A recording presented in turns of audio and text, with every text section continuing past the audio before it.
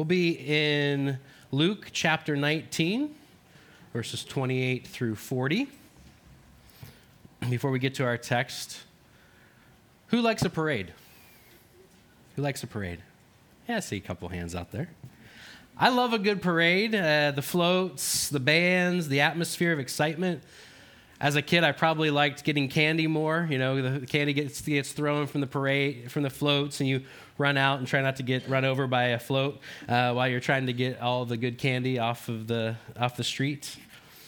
And as my family, we always have Macy's Thanksgiving Day Parade watch party before we start getting ready for Thanksgiving, or the Rose Parade, which we always love to watch.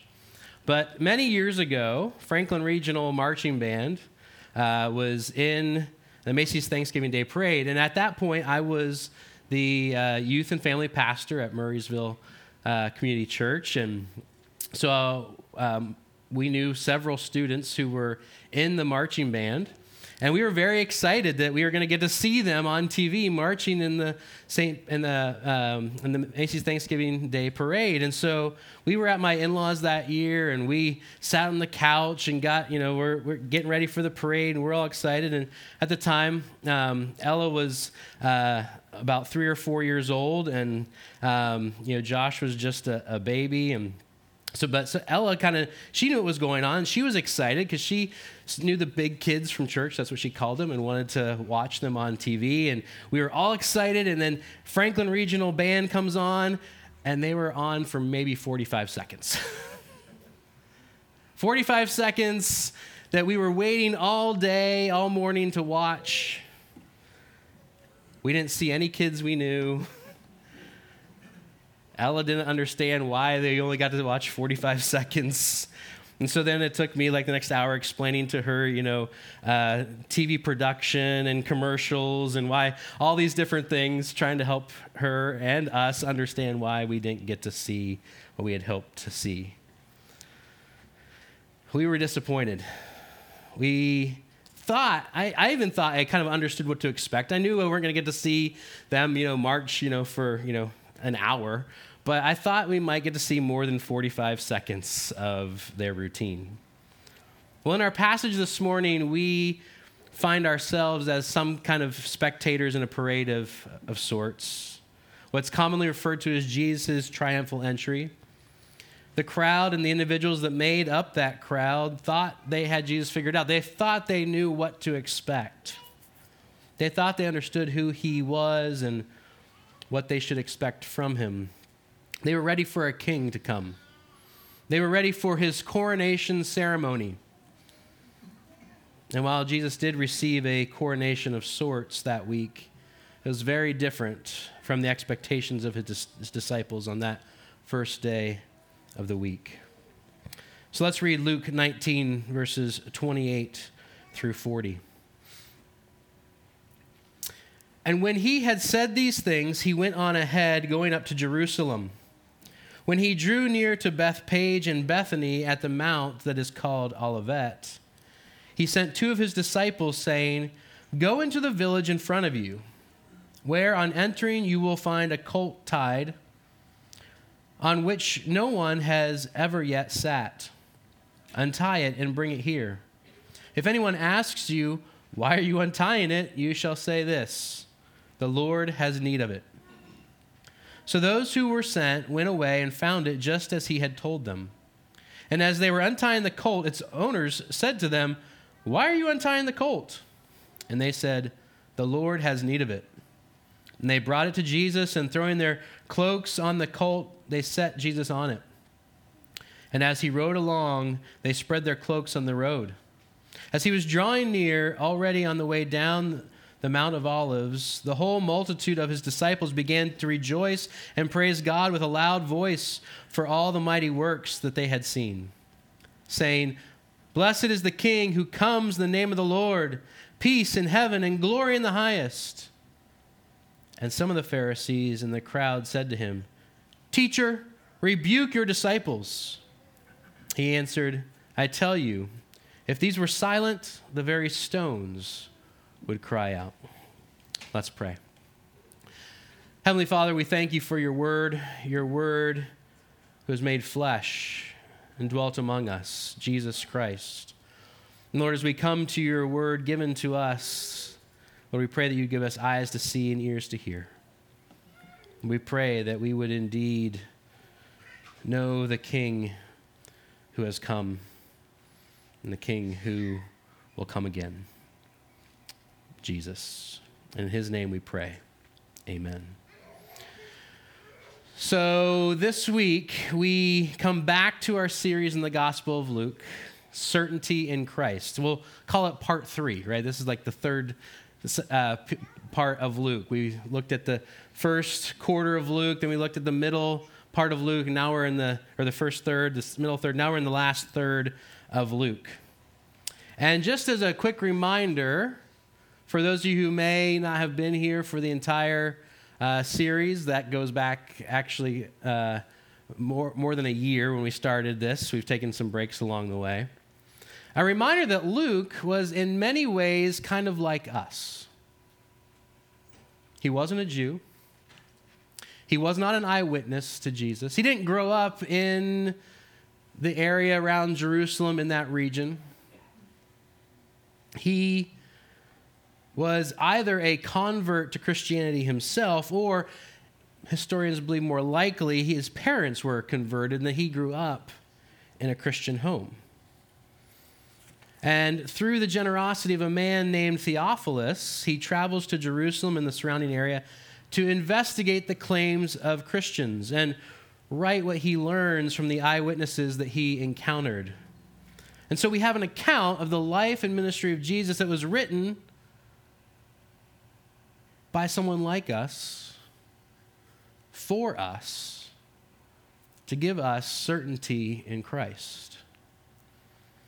We wrapped up part 2 of our Luke series back in September with Jesus prepping his disciples for the week that they are about to experience with him.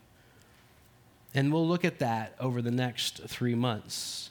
He did that by telling them a parable, what is referred to as the parable of the minas. The ruler goes away and gives his servants each a mina, and after a long time he returns and finds that there are citizens of his kingdom who don't want him to be their king.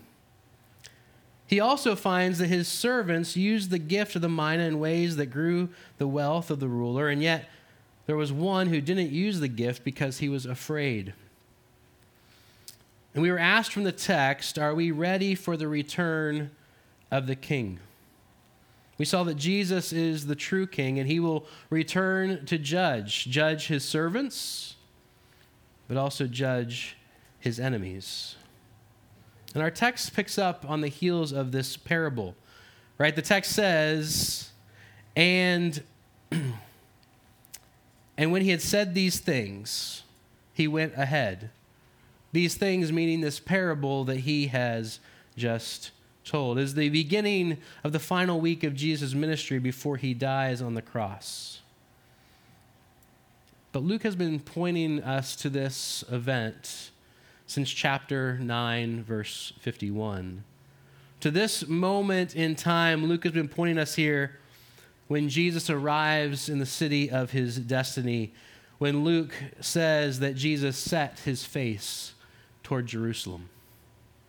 This is something that Jesus has been preparing for, according to Luke's gospel, since chapter 9, verse 51, which would be over a year. For Luke, Jericho marks the end of Jesus' ministry outside Jerusalem and his entrance into the city that is the beginning of the end of his earthly pilgrimage. And we know that prior to this, Jesus has healed and taught in Jericho, right? He healed the blind man. He was along the road, and Zacchaeus cried out to him, and he went to Zacchaeus' home, and Zacchaeus' life was changed. He traveled from Jericho to Bethany the Friday before what we call Palm Sunday now, the day of Jesus' triumphal entry into Jerusalem. And according to the Gospel of John, he arrived there and raised Lazarus from the dead. And so the scene is set for this final week, like the scene in Tolkien's The Two Towers just before the epic battle of Helm's Deep. King Theoden says, "And so it begins." Jesus is about to embark on an epic battle of universal proportions, a battle against Satan, sin, and death. And so it begins. As we come to the text, we are being confronted once again with our response to who Jesus is and our preparedness to receive him as King. This is the meaning of the season of Advent that we just celebrated, our readiness to receive Jesus as King. And what we'll see in our text that Jesus is this promised King. And we see a preparation and a response. First, the preparation, verses 28 through 35. Jesus sends two disciples and shows his omniscience or all-knowingness and the control that he will exert over the events that are about to occur, right? Many people want to say that Jesus, this just kind of happened to him, right? Wrong place, wrong time. Jesus didn't quite understand what was happening, and then he realized what's happening, and then, realizes, oh, this is a way for me to engage God's plan. No, this is something that Jesus has control over, not just in this moment moving forward, but for his entire life and ministry. He will exert his will over the events that are about to occur. The will of others are not exerted upon him. It is his will exerted, his understanding and knowledge, his omniscience of what is happening. God's plan of salvation is quickly moving towards completion, a plan that is unstoppable and will take its ordained course as Jesus draws closer and closer to Jerusalem. And the events happen exactly as Jesus predicted, right? He tells his disciples, go to the village and untie this colt that's tied up. And if anyone, which of course somebody's going to ask you why you're untying a colt that doesn't belong to you, here's what you tell them. And so everything happens just as Jesus predicted. And this not only reinforces the fact that Jesus is in control and knows what is to come, but it reminds us of the important prophetical aspect of these preparations, which has to do with this colt that Jesus tells his disciples to go and retrieve for him. The colt represents both the royalty of Jesus and at the same time his humility. This understanding comes from the prophet Zechariah in chapter 9, verse 9. It was read earlier. Prophecy says, behold, your king is coming to you righteous and having salvation is he, humble and mounted on a donkey or a foal, the colt of a donkey, depending on how it's translated. And yet there is considerable tension, the tension between a king that is both royal and humble. A tension Jesus embraces in himself and will now demonstrate in his actions in Jerusalem, where he will be crowned as king with a crown of thorns on the cross, the focus of his humble humiliation and shame. And as Jesus journeys into the city, these disciples help prepare the way by spreading their garments on the road before him. Jesus enters as the king. The royal acclamation is a fulfillment, not of public emotion, but of Old Testament prophecy. The king is coming to receive his kingship by means of a cross. Something that his disciples have not yet understood and will not understand it until Jesus has risen again from the dead. Notice in the preparation that Jesus, he is certainly prepared for what is to come. He is in control of the events that are about to happen. But even as he is prepared, he even commands his disciples to be an integral part of this preparation. They are the ones who go to retrieve the colt. They are the ones who are to proclaim that he is Lord he is the Lord who needs it. They go before him proclaiming that the king is coming. And while Jesus is in total control of all that will transpire, he is now in control, reigning as king over all things. He still sends his disciples to prepare for his coming. Right? Just as he sent his disciples before him in this context and will send them out after his resurrection, he continues to send his disciples as the reigning, ruling King of heaven. He continues to send us, his disciples, to prepare for his coming, to proclaim the good news of the kingdom, the good news that a good and righteous king is on the throne and his kingdom will have no end, that this king has given fully of himself even unto death, and has risen, conquering Satan, sin, and death. He sends his disciples still today, not to loose a colt, but to proclaim the loosing of the powers of Satan, sin, and death. And so, in preparation, Jesus enters Jerusalem. And not only is he prepared and prepares his disciples and even us to go, there is a response that is required, a response that comes from Jesus entering in this fashion in verses 36 through 40. The picture here is vivid. Jesus coming down the Mount of Olives, overlooking the city from the summit, one of the hills on the east that overlooks the temple area. And as he comes into view of the temple, he receives the shouts from the multitude of disciples. Notice, it's a multitude. Luke says it's not just a handful, right? It's not just the 12. It's not just the 72. It is a multitude of disciples. Luke focuses on the disciples who praise God and rejoice over the miracles that God has done.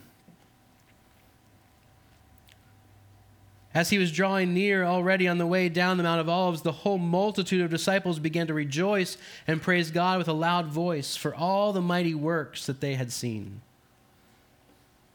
And Luke intentionally points out the focus on Jesus' miracles. How could they not, right?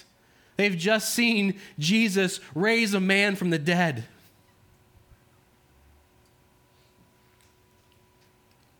But we know that from the Gospel of John.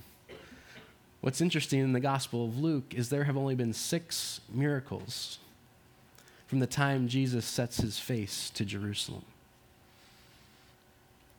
And so Luke is actually kind of showing us a little bit of a irony here, that they have focused so much on Jesus' miracles, only being 6 of them that Luke has told us about. These disciples say the right things, but Luke wants us to know that they still don't quite understand. They've figured out that Jesus is the Messiah. They've figured that out. How could you not when you've seen someone raise a man from the dead and all that they have seen and heard prior, they have figured out that he is the Messiah, the promised one. But they have not yet figured out what that actually means. And so Luke wants us to know that they do not yet fully understand. Their sense of Jesus' kingship does not grasp the humility implied by Jesus in his fulfillment of Zechariah 9:9. Nor do they fully understand the significance of their own use of Psalm 118 at this moment in salvation history. Right? We read from Psalm 118 in our call to worship this morning. We read about Jesus, about the coming of God. This is the day the Lord has made. Let's rejoice. Save us, we pray, O God, O Lord. O Lord, we pray, save us, give us success. Blessed is he who comes in the name of the Lord. We bless you from the house of the Lord. The Lord is God. We read that, and that is what they use. And yet, earlier in the psalm, we find out that the stone the builders rejected has become the cornerstone. There is much to rejoice in, much to hope in, and yet they have not yet fully understood who Jesus is. They are rejoicing in the coming of the King, and yet and using the words of Psalm 18, they still don't quite understand who this King shall be. Right? All the gospel writers use Psalm 118, recounting what the people have said as Jesus enters into Jerusalem.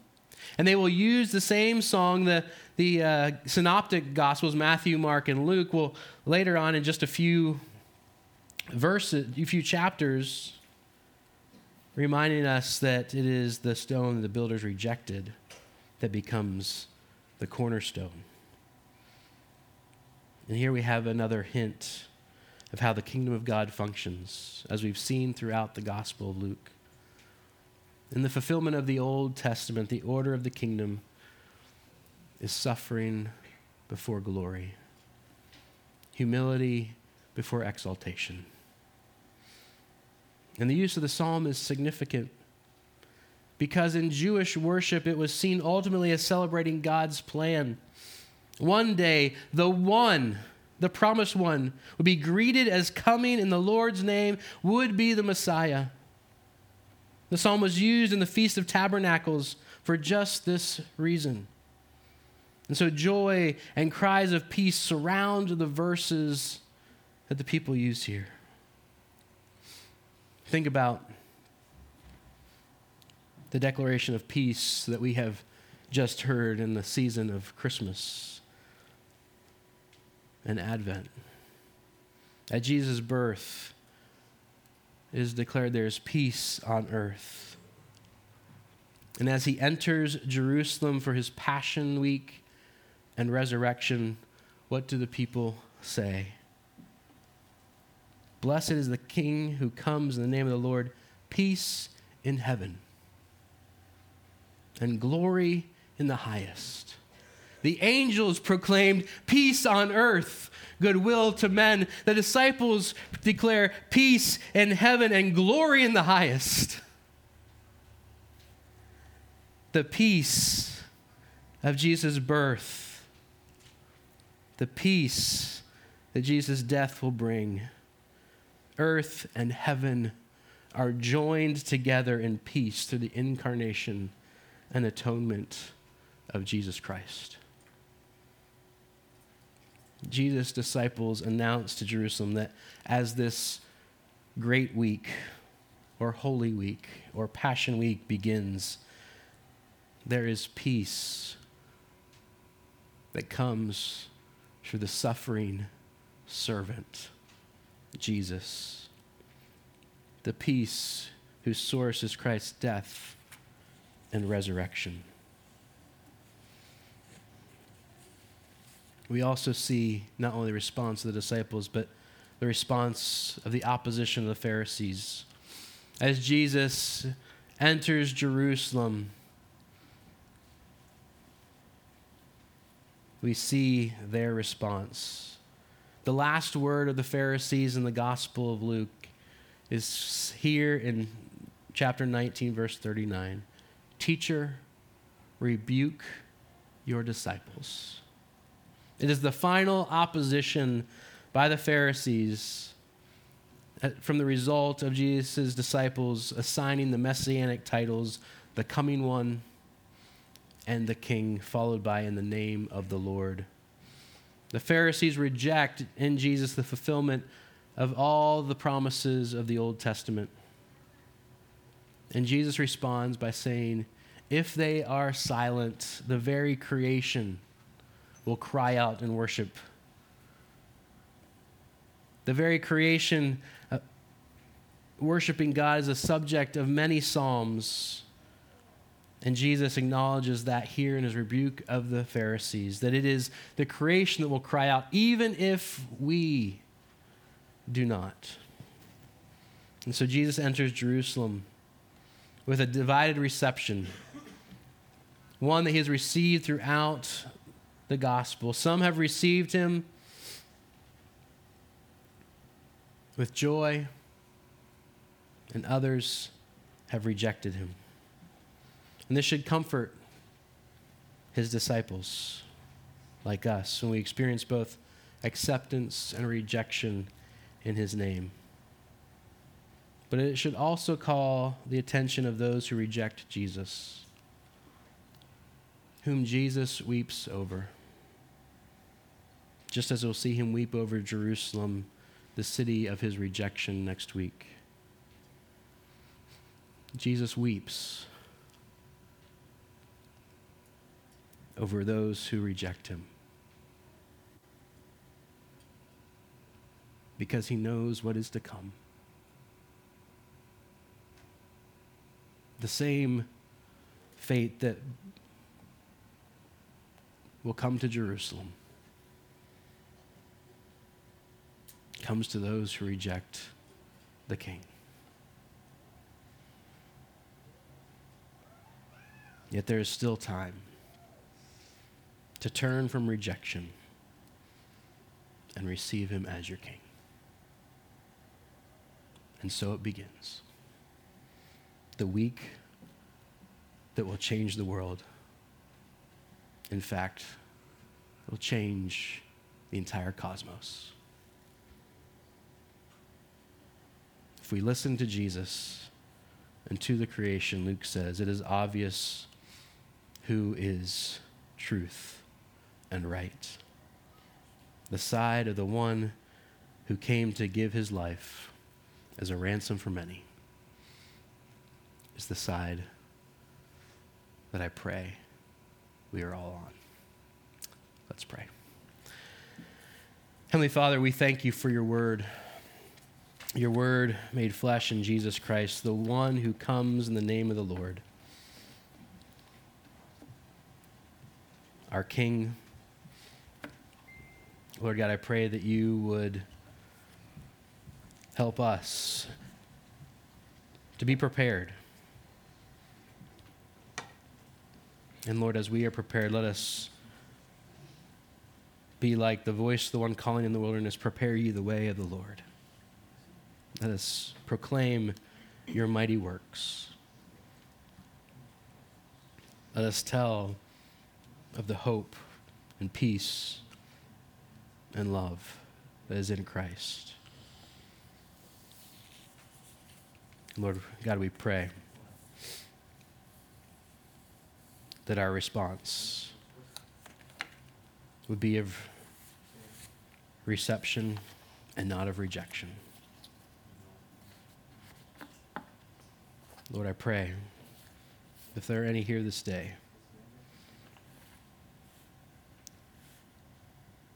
who have not come, to know Jesus as their one true King, as their Lord and Savior. May they not reject, but receive him. We pray this in Jesus' name.